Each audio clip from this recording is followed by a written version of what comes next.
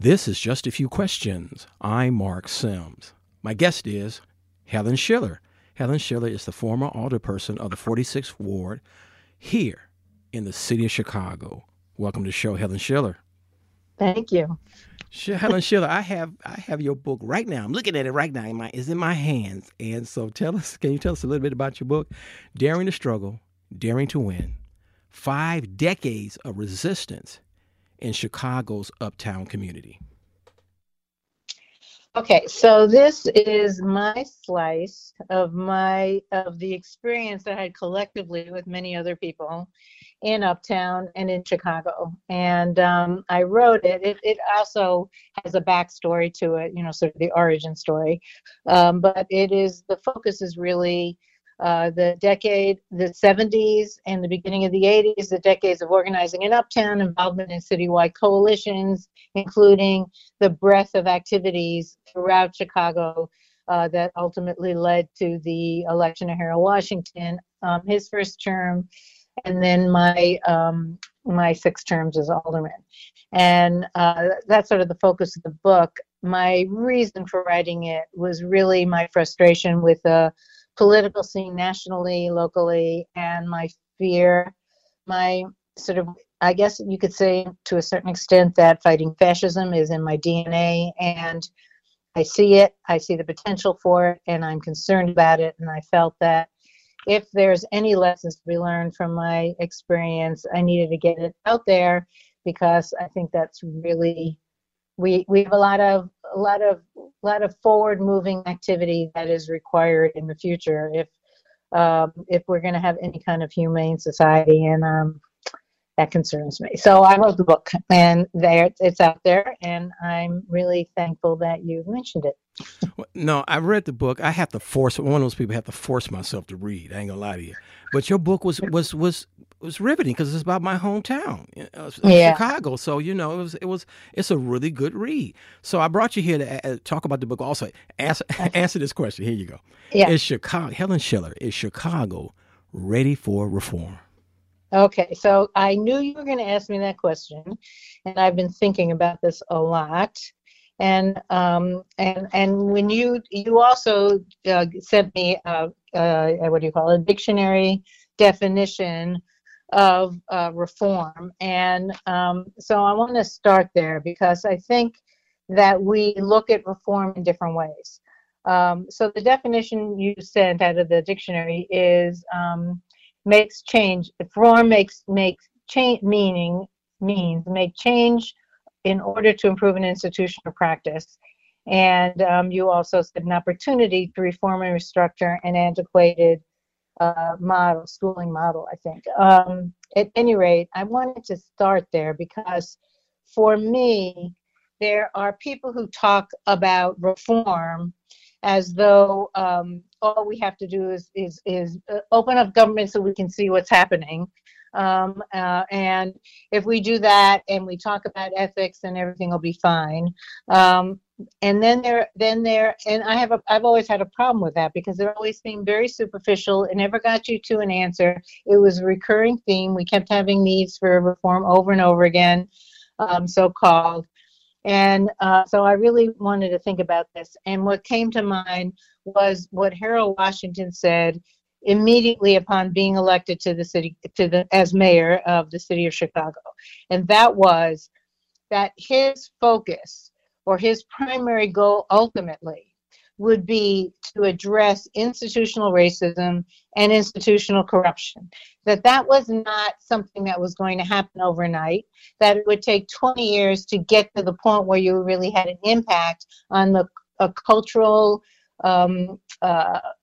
ethical, whatever internalization of the changes that you might institute to get to undermining and changing the institutional nature of racism and corruption in Chicago, but that you had to go through the process to get there, and it might take 10 years to internalize it.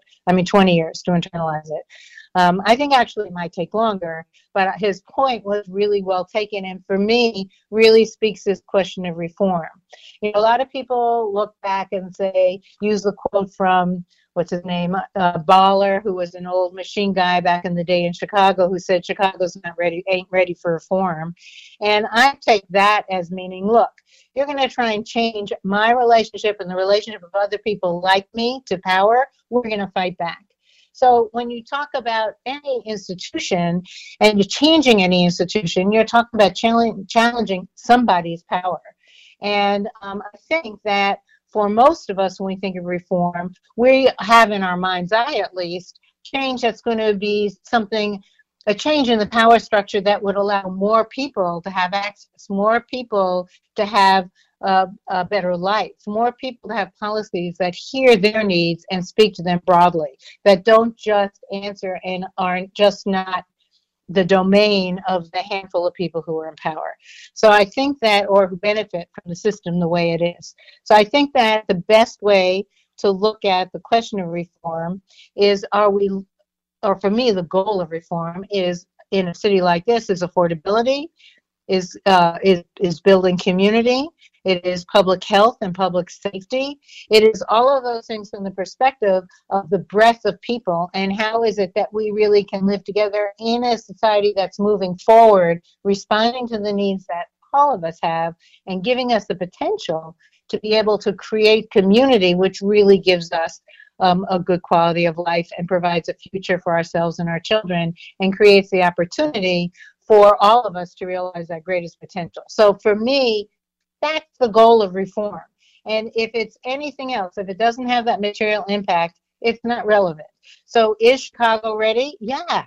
If we provide, it is, and it isn't. It's a constant struggle. And I think that we're in this next series of elections, because there's so many people, that there's so much of a change that's going on, that we have a real potential to elect a team that is much more forward-looking than we have seen in a long time, collectively. So that's what I think. You also, That's what I think. no, that was excellent. You also said in your book that you said you also learned how fragile power is, and how activists and community leaders, how much you actually say activists, community leaders, they have this power, but they don't realize it. I'm taking a quote out of context, but you know what I'm saying, right?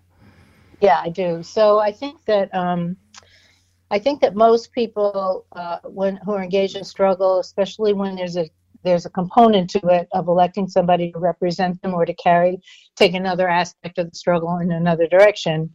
Because there's always, when you want to make change, you engage in community action, you engage in legal action, you engage in political action. You do a lot of things in order to be able to have an effect. And one piece of that is electing people. And I think that we tend to assume that people who are elected on whatever level, I don't care if you're talking about president or you're talking about alderman or anything in between, there is an expectation that people can do more than they really can do. Sometimes it's by the elected official themselves, and sometimes it's just by the people that have elected them. And I think that it's really important to be aware of what it takes to be able to actually affect the things that you think are important. From the perspective of an elected official, I think there needs to be a seat to swim in. There needs to be the ability, especially in the city of Chicago, as an example, there are 50 aldermen. You want to get something passed, and then you also have an executive branch that the mayor represents and has control over all the departments. And you want to be in a situation where you can get all of those, enough of the aldermen, 26, and a situation where the mayor's office, all of that, and the mayor that you can move them to agree to do things they might not have done before. For me, that was affordable housing. It was changes in the police contract. It was tripling the spending on AIDS. It was all sorts of things. Sometimes I was more successful than others, but I was always dependent upon there being a seat to swim in that really forced the issue. It was organizing efforts externally that forced the issue, also educated and informed myself, as well as and especially my colleagues and myself, to be able to get the amount of support that's necessary to actually pass an ordinance and therefore hopefully affect change. And In order to do that, I think you have to always be having a sea to swim in to help you move from your left. In my case, I mean, you could do it from the right, but I'm interested in forward looking, not backward looking in terms of solutions. So I think it's really important to have that people who are organizing, creating that sea and creating the dynamic that allows you and gives you the various different resources you need to also win over colleagues and move forward and make change. So that's one aspect of power is something that's not individually realized. When it is, usually it's done in a manner that is not very positive. It's someone that's manipulative, often manipulative, cutting people out, controlling people's lives. That's not what we want. We want a situation where you can move forward, find new solutions. You're not defending something that was, but you're creating the potential for the future and want something that needs to be. But I think that sometimes we get very cynical and don't do that because we think people have more power than they have, and we don't understand the power that we have collectively from a community's perspective, from an organizing perspective, from an activist perspective, from the perspective of this is the needs that people have and no one's addressing it. What do we do about it to make sure that change occurs? There's power in that, and there's power when people come together to really build a consensus to force an issue to make change. Well, as you well know, Chicago has changed a lot, somewhat, if you will, since your days of activism. You started in Wisconsin and came on down to Uptown. This is not the same town. Demographics changed, but the people who have power, it's like different people, but the same people at the same time who got power and money and power. So how? Yeah, but there are some differences. So let me. So there's been some forward movement, and there's a bunch of areas where there needs to be a lot more.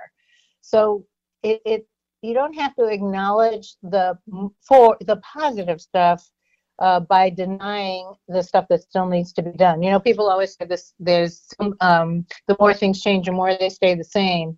I don't really buy that. I think that the more things change, the more clear it is that there's more we have to do.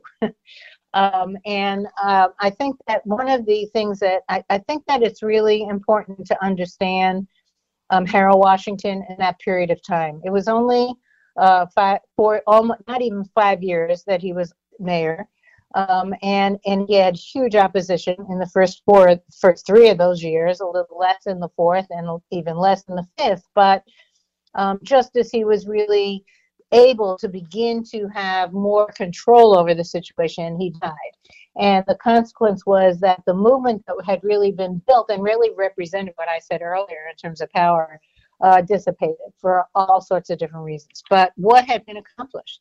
Harold established a goal that many of us, I think, have saw the possibilities in, which was to really finally address institutional racism and institutional corruption. But in the city, he changed the way, or he showed it was possible to change the way business is done. He definitely put a death knell to the old democratic machine. It didn't mean that the normal kind of way that institutions operate to protect and defend themselves and maintain themselves and perpetuate themselves ended, but it meant that the way it had been being done since 1955, when Richard J. Daley began his version of a democratic machine or a political machine, that those days were numbered, and they have come to an end. It didn't mean some of the things they do are still around, but it wasn't the same machine and the same animal, so to speak. What he did do was he put on the table creating minority contracting and opportunities for it. He put on the table school reform. He put on the table violence intervention. He put on the table the inclusion, a breadth of inclusion by creating all the Women's Commission, the Latino Commission, the African Commission, all these different vehicles through which people all over the city who had been excluded now had an opportunity to come together on their own terms and be able to make some definition, define things, and move them forward. That was true also with regards to the gay and lesbian community, as we talked about it back in the day. Now it's been much more broadly recognized in terms of the inclusion of people who are transgender and bisexual, etc. But the point being that there were all of the things I just mentioned were they were almost the unspeakable things. You couldn't talk about them. None of them in 1983 when Harold Washington was elected. The notion, when I first became alderman just 4 years later, when I started talking about affordable housing, I was like, you would have thought I was wearing horns. It was, incomprehensible. When Harold was first elected and he established the Gay and Lesbian Commission, it was like liaison. It was like, what's wrong with this guy? When the first minority contracting proposals were being discussed, it was like, you can't do that. It's not, it won't pass federal muster or whatever. He raised the what do you call it? He raised the bar on all sorts of things that now we just take for granted, and that are very much a part of what we do every day. But or at least they're on the agenda. So we haven't done a great deal, I don't think, with affordability. And some of the things that it's still stick in my mind. I mean, one of the things he said when he first became mayor, and I think he talked about this in the inauguration, but he definitely talked about it all the time on the stump, was that we are going to redefine Chicago's budget so that we'll take out a lot, everyone's going to have to a full day's pay for a full day's work. And this is important. He said a full day's pay for a full day's work. If you do that work, you're cool. He didn't say if you got hired, we're going to, by patronage, we're going to fire you. Or if you were a patronage worker, we're going to fire you. He said if you can't do the job because you got a patronage job, you're probably going to have to go work somewhere else. But anyone that does the job that they were hired for and is capable of doing it and willing to do that, you're good as gold and you're going to stay there. And I think it's important to say that because now you have consistently, the powers that be like to use the argument that, it's constant and everyone's commercials. It was true in the governor's race. It'll be true in the mayor's race. It's always guilt by association that you attack people as opposed to what is someone actually doing? Are they doing the job? So anyway, having said that, that's a little aside. I can't cut off Helen Shirley. That's what I look like an idiot and sound like an idiot too. No, but Harold Washington. It's going to be 40 years this year when he became mayor. That was a long time ago. Most people either weren't born or couldn't remember, and they haven't done their history, and they won't even listen to this podcast. Trust me. The bottom line is that. Here's a perfect example. Not to negate anything Harold Washington did. He was wonderful. He was great. It was a statistic, don't quote me on the source, I can tell you off air, that the murder rate in Chicago has not gone down below 400 people murdered since 1965.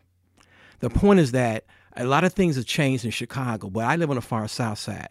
And of course, there's so many people ain't got no money, so many black folks have moved, and some of them criminals are going to the north side robbing people, and that's the issue. The point is that I just want to see some politicians and activists and leaders that say, hey, we're going to change this education system. We're really going to change things.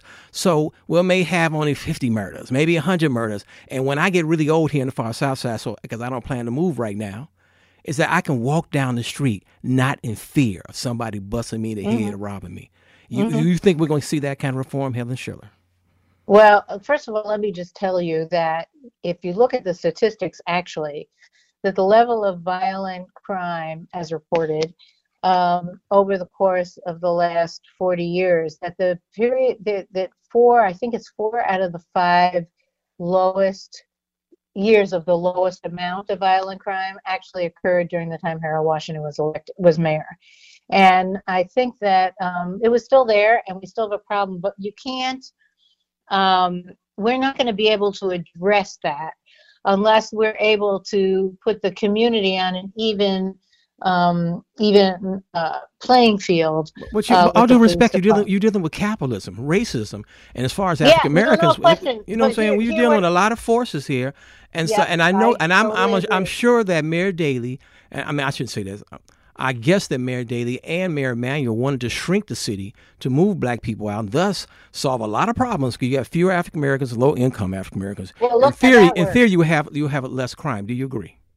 No, look at how that worked. Look at the difference in the population demographics today and 20 years ago, Yeah, or 30 years no, ago. no, I know, I agree. I mean, I agree No, with you, but I'm yeah. saying, but y'all, ever since I've been a small child, they're gonna move black people out of Chicago, and I always And tell, they did. and I always tell them, I said, y'all ain't got the message. I mean, we ain't got the message because some of us are still here. But Yeah, right. but when I was a kid, I remember Chicago, and I'm going long because you're just a great guest. I got to take this maybe to 30 minutes. When I was a child, I remember. As I remember, I could be wrong. The CPS had 600,000 students back in the 70s, late 60s, early 70s. Now it's on the 3, and we're a shrinking city for a lot of different demographic reasons and all that blah blah blah blah blah. But I don't see. I'm jaded, like a lot of people. Most people don't vote for mayor; they don't vote for anything, and I'm jaded. I haven't seen anything that makes me feel that. In my lifetime, I can live in this city, Chicago, and not have fear. Forget the statistics. I don't fear getting my head busted just walking a few blocks in my house. Does that make sense? So I think that all of these things, that the circumstances that we're in today, in large measure reflects a series of things that have happened in the last several decades.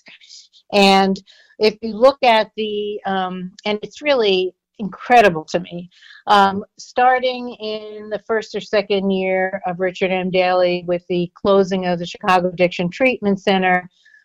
Following that, then was the closing of all the mental health clinics that was finalized ultimately in its entirety when Ron became mayor. There was, beginning with Jane Byrne, the closing of schools, which of course culminated in the huge numbers of closings that occurred when Ron was mayor. And consistently, we have gone full circle we've gone full circle with addressing crime by who knows what. I mean, we got rid of. We got rid of, at one point, we got rid of the city's crime lab, and we're just using private places and the state, and taking forever to get any kind of response. I'm not sure what the current state of that is today because I haven't been in the city council for 12 years, but we have added all sorts of paramilitary stuff to the police department, but it's done nothing in terms of lowering the level of violent crime. We have more. It seems to me, whenever I look at a press release, a press conference being held by the police commissioner or superintendent, I'm hearing only that the victim is being blamed and that the community is at fault. I don't hear anything about any investigative activities that the police are actually doing on their own or utilization of any technology. But, So if you're for me, let me stop. With all due respect, yeah, I don't hear about education system. I did poorly in school for a lot of different reasons. And a lot of people who are in charge, they did okay in school. Otherwise, they wouldn't be where they were. A lot of them, right? Like the present mayor, she did well in school, evidently. well, No one talks about creating a public education system that will ensure. I know it's a pipe dream. I get it, people. It's a pipe dream, but that will ensure that not one child, not one student from the CPS becomes a neighborhood criminal. I don't hear that. One of the things that happened with education was that it's happened with almost every public institution, everything that's been public. It's true for transportation, it's true for housing, it's definitely true for education. In the name of improving education, there have been, especially through all of these charter schools, resources have been withdrawn from the public school system and put into private hands, undermining the ability of the public school system to provide the full breadth of things that are necessary in a school to be able to keep their morale up, to be able to have teachers have the resources they need to teach in order to be able to respond to the needs of the students and to bring in the extra resources that they need. And I think that that's been a path that we've been going down for a number of years. And a lot of it is in the name of broadening the opportunities. But in reality, what it's done is really undermine, I think, a lot of the morale in a lot of the schools, and certainly the ability to get the resources in there that teachers need to be able to really make sure what you're talking about, which is that every student is approached from the perspective of the needs of that student and educated accordingly. And I think that's a really big problem, and it didn't help ultimately. First was the charter schools, then was the elimination of neighborhood schools, so that you didn't even then have the potential to be able to walk to school, be in your community, have that grow, be that as the basis for which you would be able to give support to teachers and get support back from the system and really make something, really create the kinds of reform that we needed, which was one that really gave every child the opportunity to learn because the resources were there and the assumption that they could learn was there as well. So yeah, Well, it's a real problem. let me just first thank you, Helen Schiller, for being my guest because this is great. It really is. Can you close out? I do like to talk about this stuff, especially now. I bring it back because you're excellent. Okay.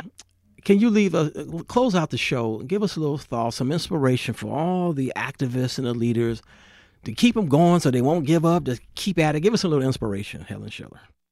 Well, what I do know is that we're engaged in a prolonged struggle. I do know that change happens you can't jump from A to Z. You have to really go from A to B to C. I also know that just because someone says something doesn't make it true. And just because someone says no doesn't mean there isn't a yes in there somewhere. And that through collective action and being really focused on the needs that you want to address, we can move mountains. We can do it collectively, and we can do it as fast as we can move that shovel. So I think that we have no choice. I don't think we have any choice but to move forward. And in doing so, intentionally, we can move those mountains and make those changes. It's not going to be easy. Doesn't mean people don't make sacrifices, but there's so much benefit engaged in it that they completely outshine the difficulties. And, that's what I think. That's what I encourage anyone to really keep your eye on the prize and keep on going, because we have so much potential out there that can be changed. But we really need to do it. We need to figure out how to address issues with the police. We need to figure out what they're doing that they don't need to do, and make sure someone that is capable and able to do that does it. Take away from them the things that they're not already trained to do, put them in the hands of people who are, and then begin to look at what does it take to make this city of ours and all the communities within it communities where there is truly public safety like you are talking about we need.